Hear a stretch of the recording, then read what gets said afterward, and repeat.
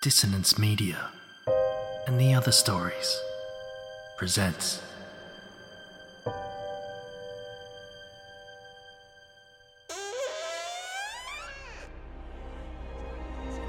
Step into the abyss of After the Gloaming, a gothic fiction podcast that delves into the depths of human emotion. Unyielding love, revenge, internal struggles, and restless souls await you in 9 haunting episodes, where dread, fear, and rare glimpses of eerie happiness linger. Dare to listen on your favourite podcatcher? After the Gloaming beckons. Search now, but beware. Innocence will be left behind.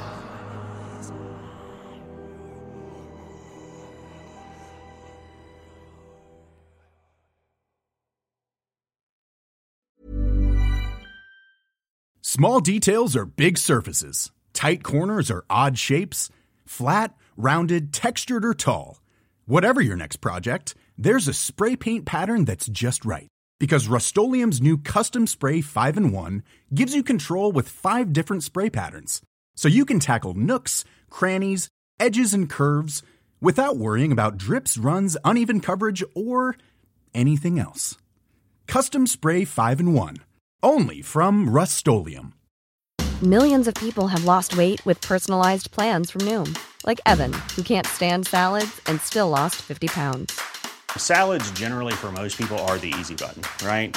For me, that wasn't an option. I never really was a salad guy. That's just not who I am. But Noom worked for me. Get your personalized plan today at Noom.com. Real Noom user compensated to provide their story. In 4 weeks, the typical Noom user can expect to lose 1 to 2 pounds per week. Individual results may vary.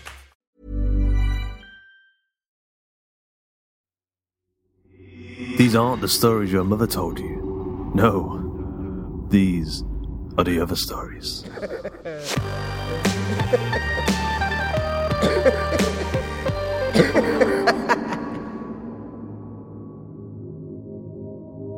With the nest over and the evil spirit of Halloween locked away in its cage for another year, we're now looking toward that great bearded terror from the North Pole.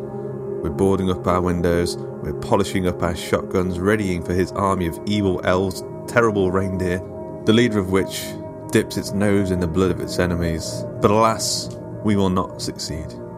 Not unless we band together. That's right, absolutely.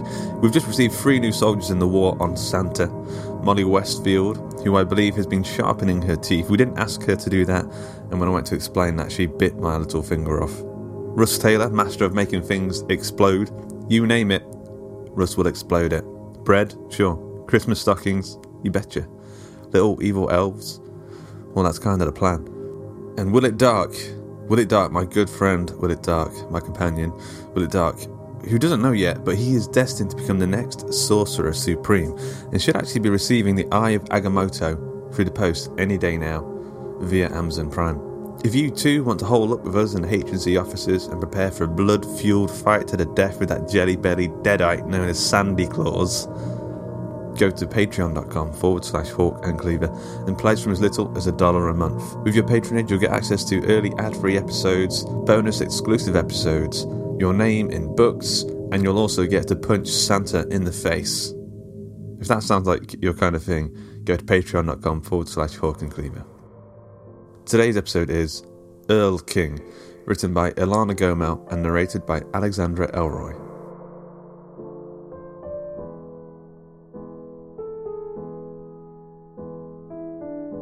The redwoods are clawing the bruised sky. Their trunks are too massive to move even when the wind is high, but their feathery tops are swishing and whipping across the sunset. The day was clear, but now the fog is rising, pale coils slithering through the undergrowth. The glass walls of the house are dissolving in the dusk. He turns on the lights in the transparent living room, but now it's even worse. The outside gets instantly darker, and the house is glowing like a lure, inviting uninvited guests. He goes into his own room, where the computer is idling. The unfinished game of Grand Theft Auto paused in the middle. His hand hovers over the mouse. If he sits here, the rest of the house will be quietly filling with shadows of his dread. He picks up his tablet and ambles back into the living room, plops on the couch, reaches for the TV remote, and then decides against it. Babble of electronic voices will drown the murmur of the trees, but it'll also prevent him from hearing whatever there is to hear. The fact that he knows there is nothing only makes it worse. His fingers hang above the colourful array of apps. He should check his Facebook, chat with his friends. Some of them are in Italy, some down in the valley, below the massive black furred shoulder of the mountain. They are safe, all of them. His finger stabs at the Kindle icon, and involuntarily his eyes are drawn to the last sentence he has read. He quickly closes the app and just sits there, biting his lip. His cell trills, the familiar melody, the one he has been waiting to hear for the last hour.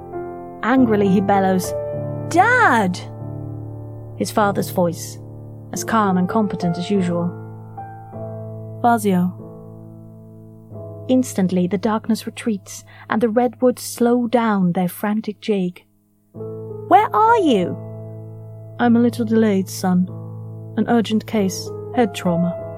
But I'm on my way." "How soon?" "Not sure. Mike is a little wobbly. Getting old, time to retire." Mike is his father's motorbike, an old beaten-up Yamaha. He occasionally gets embarrassed that his father, a highly paid neurosurgeon, rides this antique like the decrepit Hells Angels he occasionally sees by Alice's restaurants on weekends, with their scraggly grey hair and beer bellies. But his father loves the machine. Their new Prius is standing in the driveway, an indistinct humped mass among the shadows. "You promised, Dad!" He hears the whine in his own voice and hates himself for it. But the night is coming. The trees are dancing, plopping and sighing noises are coming from the basement, and there is a scrabbling up in the attic. He has never spent a night in the house alone. "I know, son. I'm sorry." The apology instantly makes Fazio ashamed.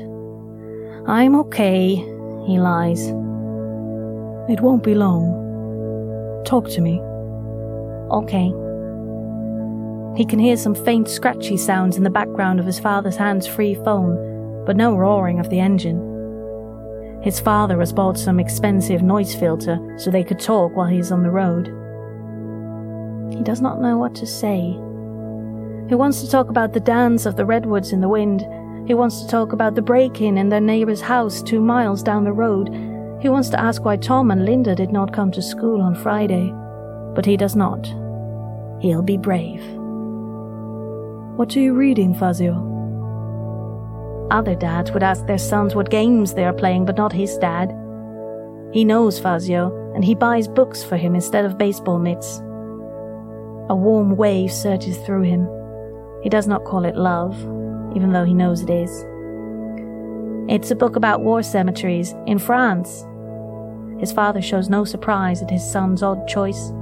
He encourages Fazio to read anything that strikes his fancy, age-appropriate or not. "There are some beautiful old cemeteries in Rome. Do you remember? We used to go for a walk there. When you were small." "No." The dappled shadow of leaves on old stone, the mellow-aged sunshine, the woman's laughter. The woman who gave birth to him, who abandoned him and his father, who is not to be remembered. He quickly moves to a different topic. "The book says there are places in France where they buried bodies in ditches, just piled them on top of each other like wood. They had no faces, so they could not be recognized. Is it true?" He regrets the words, the moment they leave his mouth. Fears are like ghosts. If unsummoned, ignored, they'll go away. But again his father's measured tone soothes him. "Probably true," he says thoughtfully. "But you know, Fazio, this had to be done. The dead are ruthless. They have to be kept away from the living." He opens his mouth to ask another question, and then he hears it.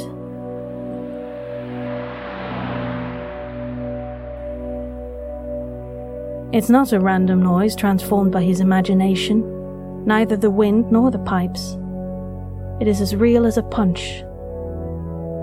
A car driving up the mountain. Their house is alone.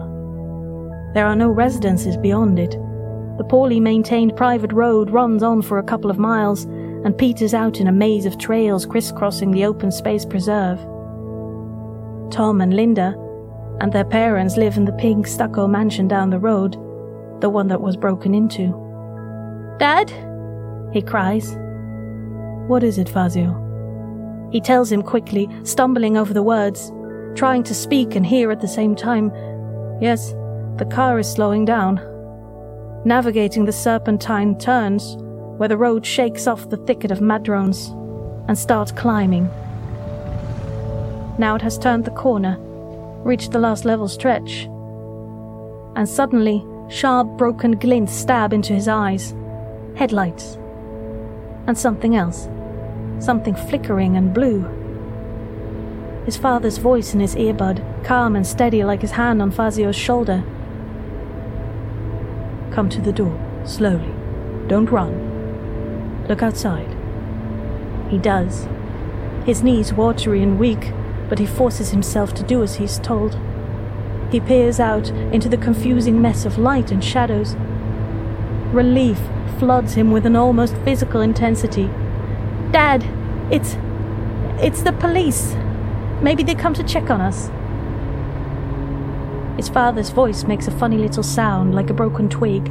When he speaks again, it is unusually sharp. "Listen, son. Just listen and do what I tell you. It is not the police." "What?" He is confused, bewildered. His father's voice always tells him the truth, but he can see the revolving blue light on top of the approaching car as it's slowing down. "It is not the police. They are criminals with fake beacons. That's how they broke into the Davenport home. I didn't want to tell you, but Linda and Tom are dead." Sour bile rises into his throat. His fingers on the cell phone are slippery with sweat, and he is afraid he'll drop it and his father's voice will be gone, leaving him alone in the dark. Fazio, listen to me, mio caro. You must be strong.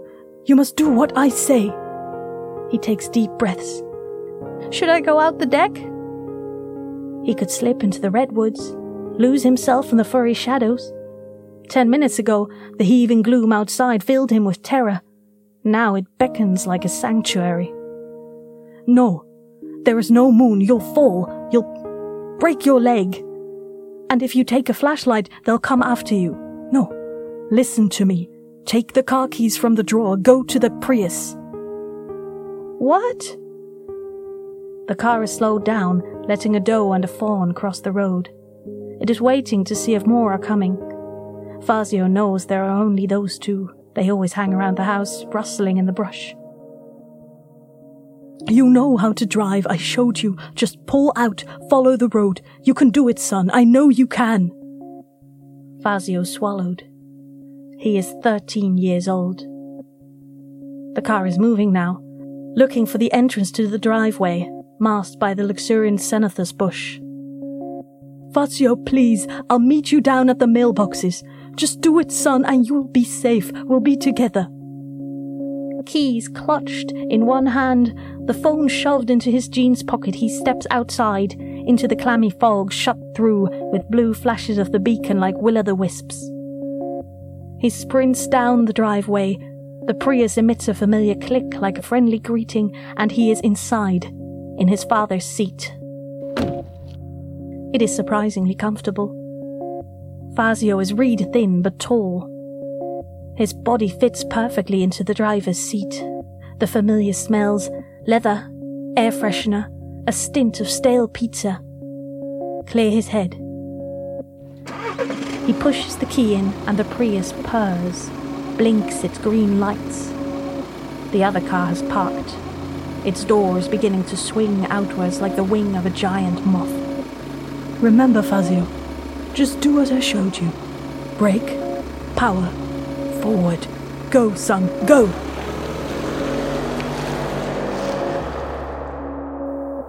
A dark shape squeezes from the gaping maw of the other car. It lifts a swollen appendage as if to block the Prius.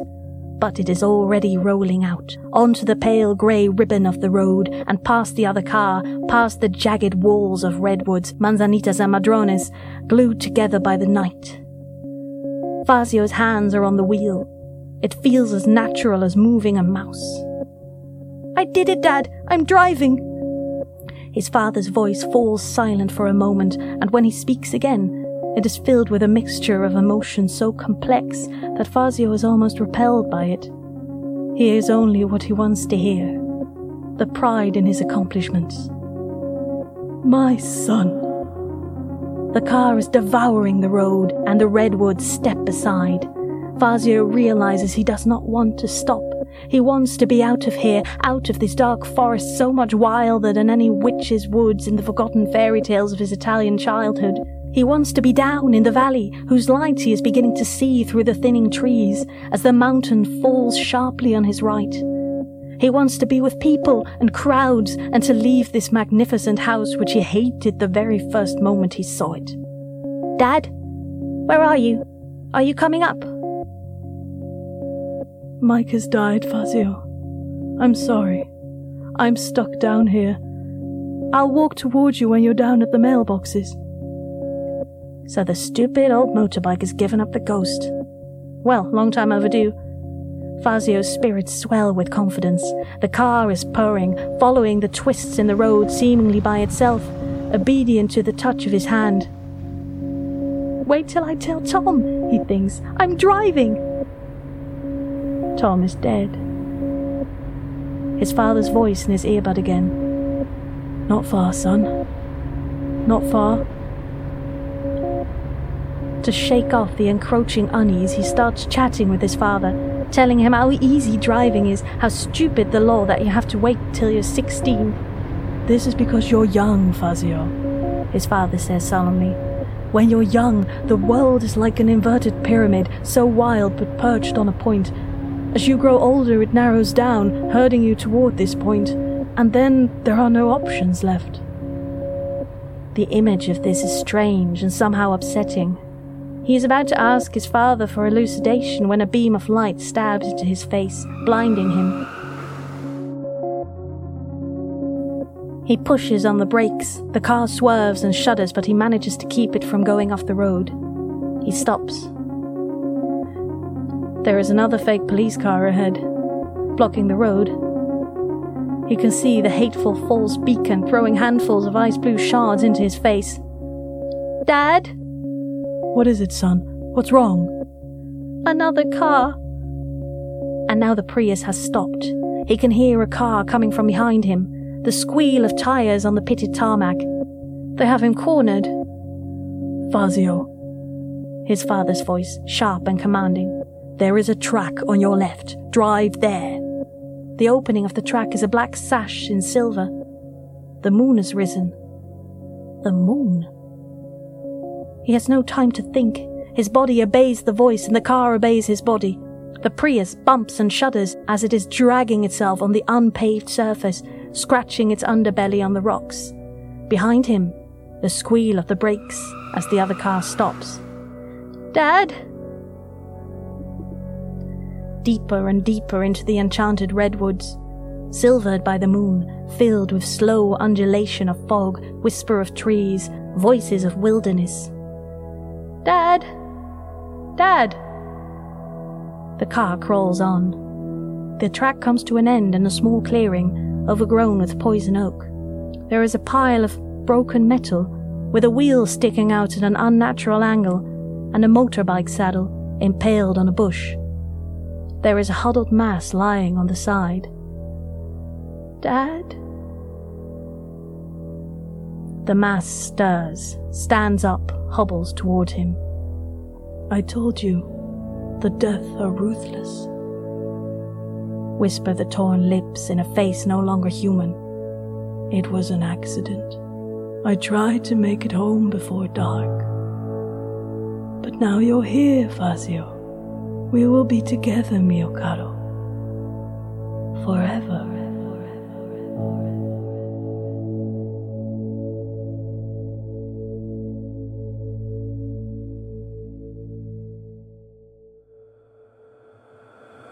I hope you enjoyed this episode of The Other Stories. Erl-King was written by Ilana Gomel, narrated by Alexandra Elroy, edited by Carl Hughes, with music by Chris Zabriskie and Zapsplat.com, and sound effects provided by freesound.org. Ilana Gomel has done a lot of stuff. You should just go to www.citiesoflightanddarkness.com. You can check out her novels, where her short stories have been, and that kind of thing. She's done a lot, and it's quite impressive, really, to have her on The Other Stories. Once again, with the nest over and the evil spirit of Halloween locked away in its cage for another year, we're now looking toward that great bearded terror from the North Pole. We're boarding up the windows, polishing up our shotguns, readying for an army of evil elves, terrible reindeer, the leader of which practices in dipping its nostrils in the blood of its enemies. Rudolph, you son of a... But alas, we will not succeed, not unless we band together. We've just received 3 new soldiers in the war on Santa. Molly Westfield, who I believe has been sharpening her teeth. We didn't ask her to do that, and when I went to explain it, she bit it off my little finger. Russ Taylor, master of making things explode. You name it, Russ will explode it. Bread, yep. Christmas stockings, yep. Water. When is he not exploding water? Evil elves. Well, that's kind of the plan. Will It Dark. It's good that we've got Will It Dark on our side, because he is destined to become the next Sorcerer Supreme. I signed him up to an online class, and I think he's finished it. So he should be receiving the Eye of Agamotto through the post any day now via Amazon Prime. If you too want to hole up with us and the H&C officers and prepare for a blood-fueled fight to the death with that jelly-bellied deadite known as Santa Claus, go to patreon.com/Hawk and Cleaver and pledge. You know what? Just pledge your life. That's all we ask. Just your life. And also, $1 a month would be handy as well. With that, you'll get access to early ad-free episodes, bonus episodes. This month we've got a good one from Michael David Watson coming up. And you'll get your name in our books, and you will feel great because you will be on the front line against Santa Claus. Until next time.